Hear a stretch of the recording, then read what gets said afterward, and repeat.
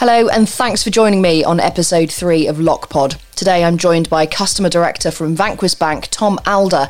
Today we're going to be talking about financial inclusion and how banks like Vanquis use data and what the future of the market could look like. Tom, thank you very much indeed for joining me this morning on LockPod. What I'd love to do, first of all, is just to get to know you a little bit. So could you give me a little bit of background to yourself and how you started at Vanquis, please? Sure. Thanks, Katie, and thanks for having me. So I've been at Vanquis now for 2 years. Actually, my 2-year anniversary was just a couple weeks ago. And I've worked in financial services really my whole career. In fact, I started in financial services when I was only 17 years old back in my native Canada, working at a bank branch and have worked in financial services ever since. I spent a lot of years in credit cards and lending. I've worked at a couple smaller companies as well in the mortgage market and in the personal loans market, focused on digital marketing and proposition development and branding and all those sorts of things in financial services. But joined Vanquis 2 years ago, really for a number of reasons. One is that I really like the product and the categories that Vanquis participates in. And I just believe very strongly in the mission of the business in terms of the customers that we're trying to help and serve, and the opportunity that's there within that customer segment. So I've been really excited to be part of that over the last 2 years. And you mentioned the mission there. Tell me a little bit about it, because it is a really interesting one. It does seem that you guys are a little bit, can I put it this way, customer obsessed? Yeah, I think we are customer obsessed, and it's something that we get more and more so every day, and it's part of my mission actually to make sure that that's part of the culture of the company. So we look constantly at customer feedback, whether that's on Trustpilot or various tools that we have internally to look at feedback, and we try to understand root cause of issues that might be causing customer dissatisfaction and try to work through ways to improve that. And we really believe that, even though our customers are often not from the most affluent slice of society, that doesn't mean they should accept inferior service or inferior propositions or inferior products or services. So we're very keen on making sure that our service and our proposition for customers stacks up against anyone that's out in the market. And, that's quite interesting. And we'll get on to financial inclusion in a little bit, actually. But just while we're talking about your customers, what is a normal or an average demographic of a Vanquis customer? And I suppose a follow-on question from that is, have you seen a lot of change in your demographic, certainly with the pandemic? Yeah, so our customers are really like, the neighbors on your street in many cases. So they are almost all employed or self-employed. They tend to be skew a little bit younger. So we've got a lot of customers sort of under 40, between 25 and 40, although we do have some older and younger customers as well. They work in a very broad cross-section of industries. So whether that's healthcare, teaching, hospitality, retail, a lot of self-employed, actually. So we have a lot of taxi drivers or lorry drivers and things like that in our customer base. So it's quite a broad cross section. I think what they have in common is really this desire to join Vanquis and start on a path to improving their financial well-being. So that's the common thread that links between or amongst all those different customer segments. It's a big segment, really. So across the UK, we really feel like there's somewhere between 6 and 10 million customers who could kind of comfortably fit into our proposition and what we're trying to do for customers. And that's really customers who, for whatever reason, find themselves, we're going to talk about financial exclusion, but find themselves with a little bit fewer options than really they should have in terms of what is available to them from a credit and even a savings or other types of financial services product perspective. Yeah, that makes sense. And I suppose, with I mentioned briefly earlier, the global pandemic has obviously had some really interesting effects on people's finances, personal finances. I've been reading quite a lot lately about people that are actually, they have more savings, more disposable income because there's less outgoings. But equally, a lot of people have lost their jobs and find themselves in a really tricky situation with their personal finances. Have you guys at Vanquis seen much of a difference? Yeah, so that's exactly what we're seeing as well. So we're seeing a bit of a polarization. So there's some people in our customer base who, because they're able to work from home or they're in industries that have sort of continued operating all throughout the pandemic. So whether that's healthcare as an example, key workers, essential service workers, etc. Many of them are finding that they're actually able to put away a little bit more money right now than they have historically, largely because they're not buying restaurant meals, they're not traveling as much, those sorts of things. And so, in some ways, you're seeing customers pay down debt, which is always a good thing. But on the other side, you do have those customers who are really being significantly impacted. So often they're working in hospitality or retail industries, or they're self-employed. Those are the ones where we're seeing they're still on furlough or they're working reduced hours, and many of them are finding this a real struggle right now. And I'm sure they're very, very interested in how the economy is going to open up in the next few months, and hopefully they'll get back to the full employment that they had prior to the pandemic. But it is very much a polarized market at the moment, with some, as you say, paying down and some finding it a real struggle. Yeah, it'll be interesting to see how it changes over the coming months and years, actually. And Tom, I'd love to kind of move on to financial inclusion, because I know, you guys at Vanquis and also, us at Lockbox as well. It's something that's really at the heart of both of our businesses. What's your view on financial inclusion / exclusion? If you could kind of give me a bit of your thoughts on it, really. Yeah, so I think it's an interesting concept, and I think the main part of the way that I like to think about it, and probably at Vanquis we like to think about it, is it's really a journey for customers. So and the journey really begins with, like every journey begins with the first step, which begins with getting some form of credit, which then allows you to build your credit profile and credit score, which then opens up a whole world of opportunity to you.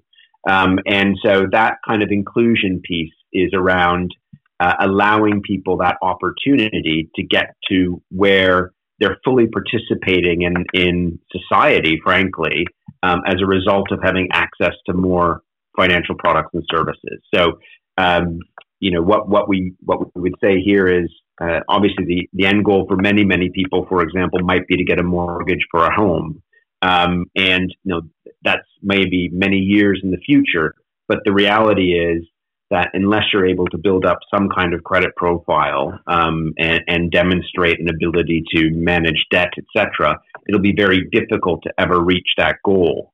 And with segments of society unable to even take that first step, those other life goals become further and further away and more challenging to reach. So for me, financial inclusion is around putting the right products, propositions, services in place for customers so they can begin that journey and that step, which will open up things to them in the future. And not just open up things, but they open up things at the right price, so they don't end up paying too much for financial products and services. There's always been in the financial services market, I think it's called sometimes a poverty premium, where oddly enough, the people with the least means end up paying more for financial products and services. And then as soon as you get lots of money, then, things become much cheaper for you, which is a challenge that I don't think the industry has fully addressed yet. But I think the main point is trying to get people, included in that system, improving their credit profile, improving their credit score, which will then bring access to more products and services at lower prices over time. And you can just think of, an example I would give as well is that, depending on where you live, having a car would greatly open up employment opportunities for you. But to get a car, most people need to get financing for a car. And if you're financially excluded, then you can't do that, which means you have to find the cash to be able to pay for the car, etc. And all those things just start limiting people's life options. So I think financial inclusion is really about minimizing those barriers for customers and just general people in society to be able to get on that path to get to that access to and participation in society fully. Yeah, I completely agree. It's quite interesting though, because I suppose as an adult participating in the financial system, you, as you quite rightly say, you kind of have a physical goal in mind first before you end up on that financial journey. But I suppose, personally for me, I don't feel like enough's done at a lower level. So, as a teenager in school, you're not told about your credit report. You're not told about, the responsibility you have upon yourself to kind of build that model. Is that something that we should be doing more in the UK especially? Have you got any other ideas around, how we can help people to kind of empower themselves before they get to this point of need, I suppose? I think absolutely it's an area of education that, with 3 children myself and all in high school and heading soon on to other education and university, etc. I think they're lucky because within our household, at least, I'm able to talk about these things and give them that kind of education based on my background. But there's nothing really in their courses that really prepare them for becoming, savvy with money. And you see that so often. In fact, people as they first get access to credit, whether that's overdrafts or more recently buy now pay later services or historically credit cards, etc. It is at that young age where they make mistakes, which can actually set them back quite substantially in terms of their journey. So, so I think anything that can help younger people start from the right place in terms of understanding, it's okay to borrow money for certain things, but make sure you have a plan to pay it back appropriately, and make sure you understand what the cost of that is, and make sure that that you don't put yourself in a position where you're going to damage your future prospects. And I think it's just something that we kind of ignore generally and just assume people are going to learn on their own. But too often, I think that ends up in a tricky situation for people. Yeah, you're absolutely right. And I suppose it's a bit of a loaded question, I suppose, but do you think we'll ever see an end to financial exclusion? Well, I think it's within our grasp. So can we completely see an end to it? Possibly not down to absolutely zero.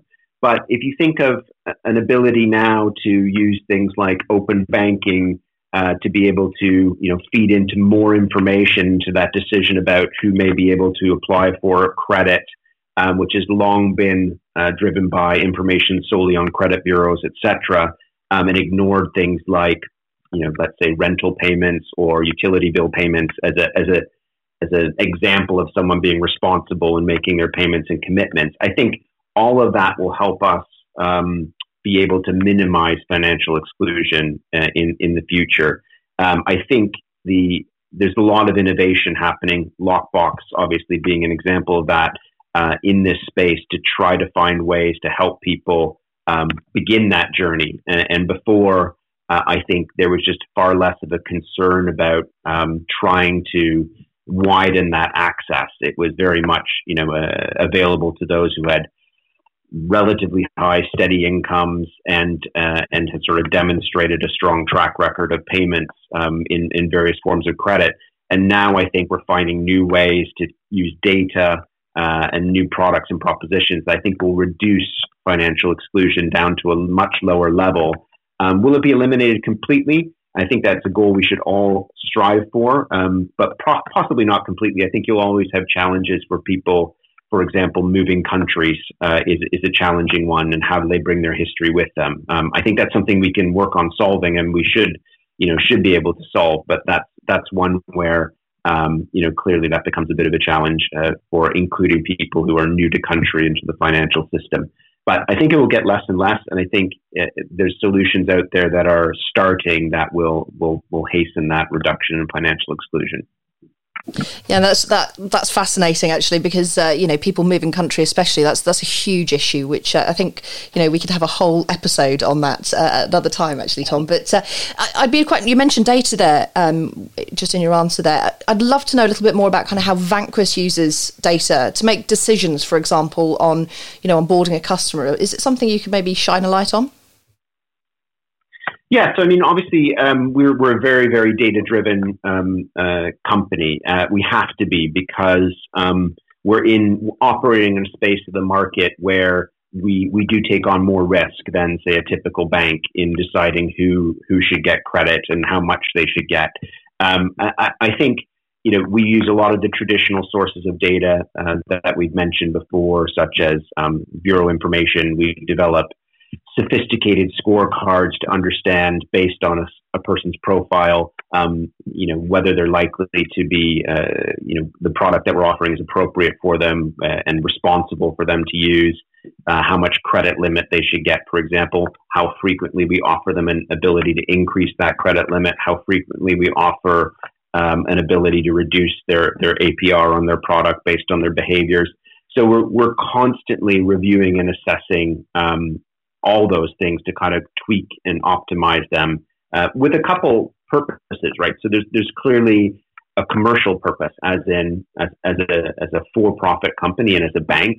We have as a part of a publicly listed company, we have an obligation to shareholders to drive a commercial return. There's no question about that. But it's also, how do we ensure that the customers that we approve get the right outcome is as important as the commercial outcome. So we look at all that information about previous behaviors to try to make those decisions. More and more, we're relying on as I mentioned before, things like open banking to help us enhance that decision process.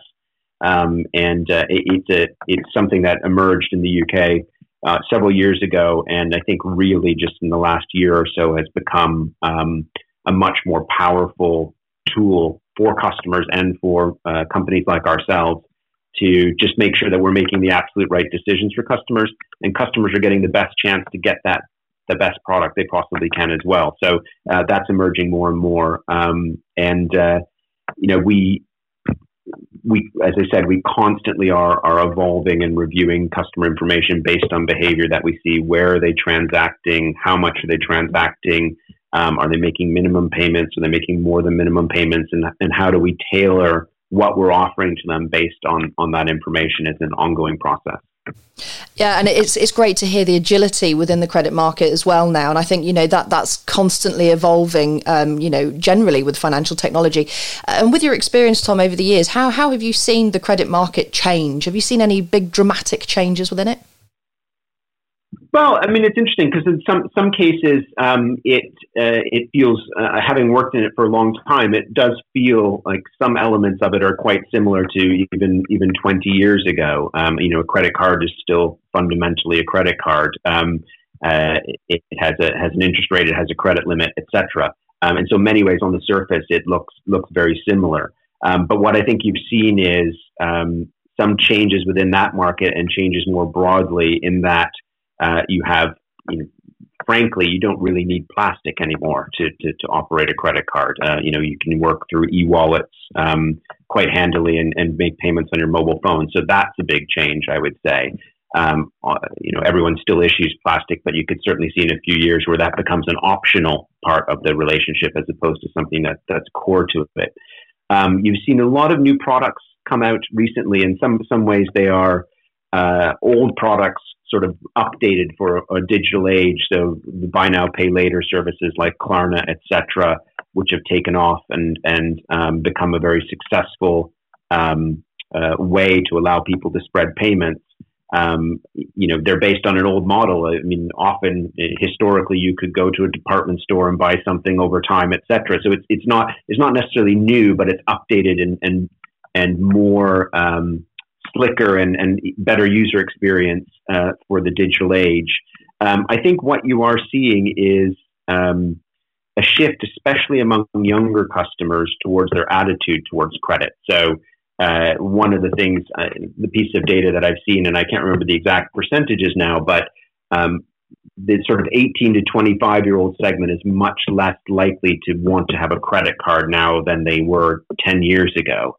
And I think part of that is a challenge for our industry in particular to make a compelling reason why that form of borrowing can be important and valuable to them. And as they've drifted towards more things like buy now, pay later, there's this real need, I think, for us to reassert, I think, the value of the flexibility of a credit card and being able to pay that over time and smooth out cash flow challenges that you might have. So I think there's a shift definitely in the younger audience there. There's a shift towards digital.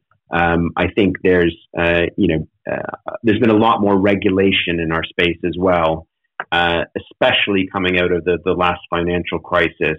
There were a lot of practices within the credit card market which were arguably not designed to have the customer's interest at heart, and a lot of those have changed in the last 10 or 12 years. So I think it's a better market for customers. I think it's a more digital market. I think it's a market where young people are choosing to borrow in different ways than perhaps their parents did. Yeah, so not just technological advances, but behavioural changes over the years. And how do you see that evolving in the future? I mean, I'm asking you to look into a crystal ball, which is one of my favourite things to do. But anything that's on the horizon that you think we're going to see a massive shift change within the market? Well, I mean, I think what we'll see is a continuation of some of the trends we've seen more recently. So I do think this essentially your mobile phone will is already becoming for many people, but will continue to become the core way in which you transact and interact with financial services. So you will see that continue. You'll see more and more of payments and transactions going through that device. So that's going to continue almost certainly. I think you're just going to see more flexibility around credit products. So you'll be able to do things like within the same credit card product, choose to pay off in installments as opposed to make sort of your regular minimum payments. You'll be able to choose to sweep some of that balance over to a loan potentially. You may be able to, I think what we'll also see actually is using some of that open banking data and credit information. People will be able to know more instantaneously if they're getting the best possible deal they could get. And so you're going to see, I think, coming back to the financial inclusion point, this customers more empowered to manage their financial services relationships and get, when I say the best deal, I mean really the best ability to get credit at an affordable cost to them based on how well they performed on those credit products. And I think historically there was a little bit of, it wasn't an intention to keep customers in the dark, but customers just simply didn't know whether or not the deal they were getting is a good one. But now you have services like ClearScore, which alongside understanding what your credit score is at any one time, they'll also be able to tell you what products you're eligible for at any one time across the whole market. So I think that really speaks to a challenge for, it's a good thing for customers. It's a challenge for players in that market just to be on top of their game and making sure they're offering the best value possible to customers. Yeah, and just while we're kind of talking about the future, I'd be really interested to know if you've got any predictions on how social media and digital identities might impact the future of the credit market, because we're hearing a lot about that at the moment, and certainly with the Khalifa review that came out recently, that seems to be a big focus on the future. What do you think the impact will be on our market? Yeah, I think it's I'll be honest, I think it's a bit of a tricky one, because I think certainly 4 or 5 years ago, that held great promise, as in you could use people's data from Facebook, for example. Are they friends with people who are low credit risk, and therefore can we infer that they might be low credit risk, and those sorts of things. And their LinkedIn profiles and their Twitter profiles, et cetera, and crunch that data through and build models around it and see what's predictive. And so that held a lot of promise several years ago. And I think it still holds promise. There's no doubt. But I think there's been equally a growing lack of comfort with that data being used by financial services firms, especially in a way that potentially isn't as transparent as we'd all like it to be. So my view on it, and I could of course be wrong, is I think the jury's a little bit still out on how we'll end up using that information. I think whatever happens, I think it'll need to be based on the customer willingly and knowingly accepting that information is going to be used in that way. And in some cases, of course, it could really benefit the customer. But what you don't want is the potential negative impacts of that information getting into the wrong hands, et cetera. So I think I'm cautiously optimistic that we'll find a solution that works for both customers and companies in this space. But I think there's probably more caution about it than there was a few years ago. Yeah, that's a really interesting view on it, actually, Tom.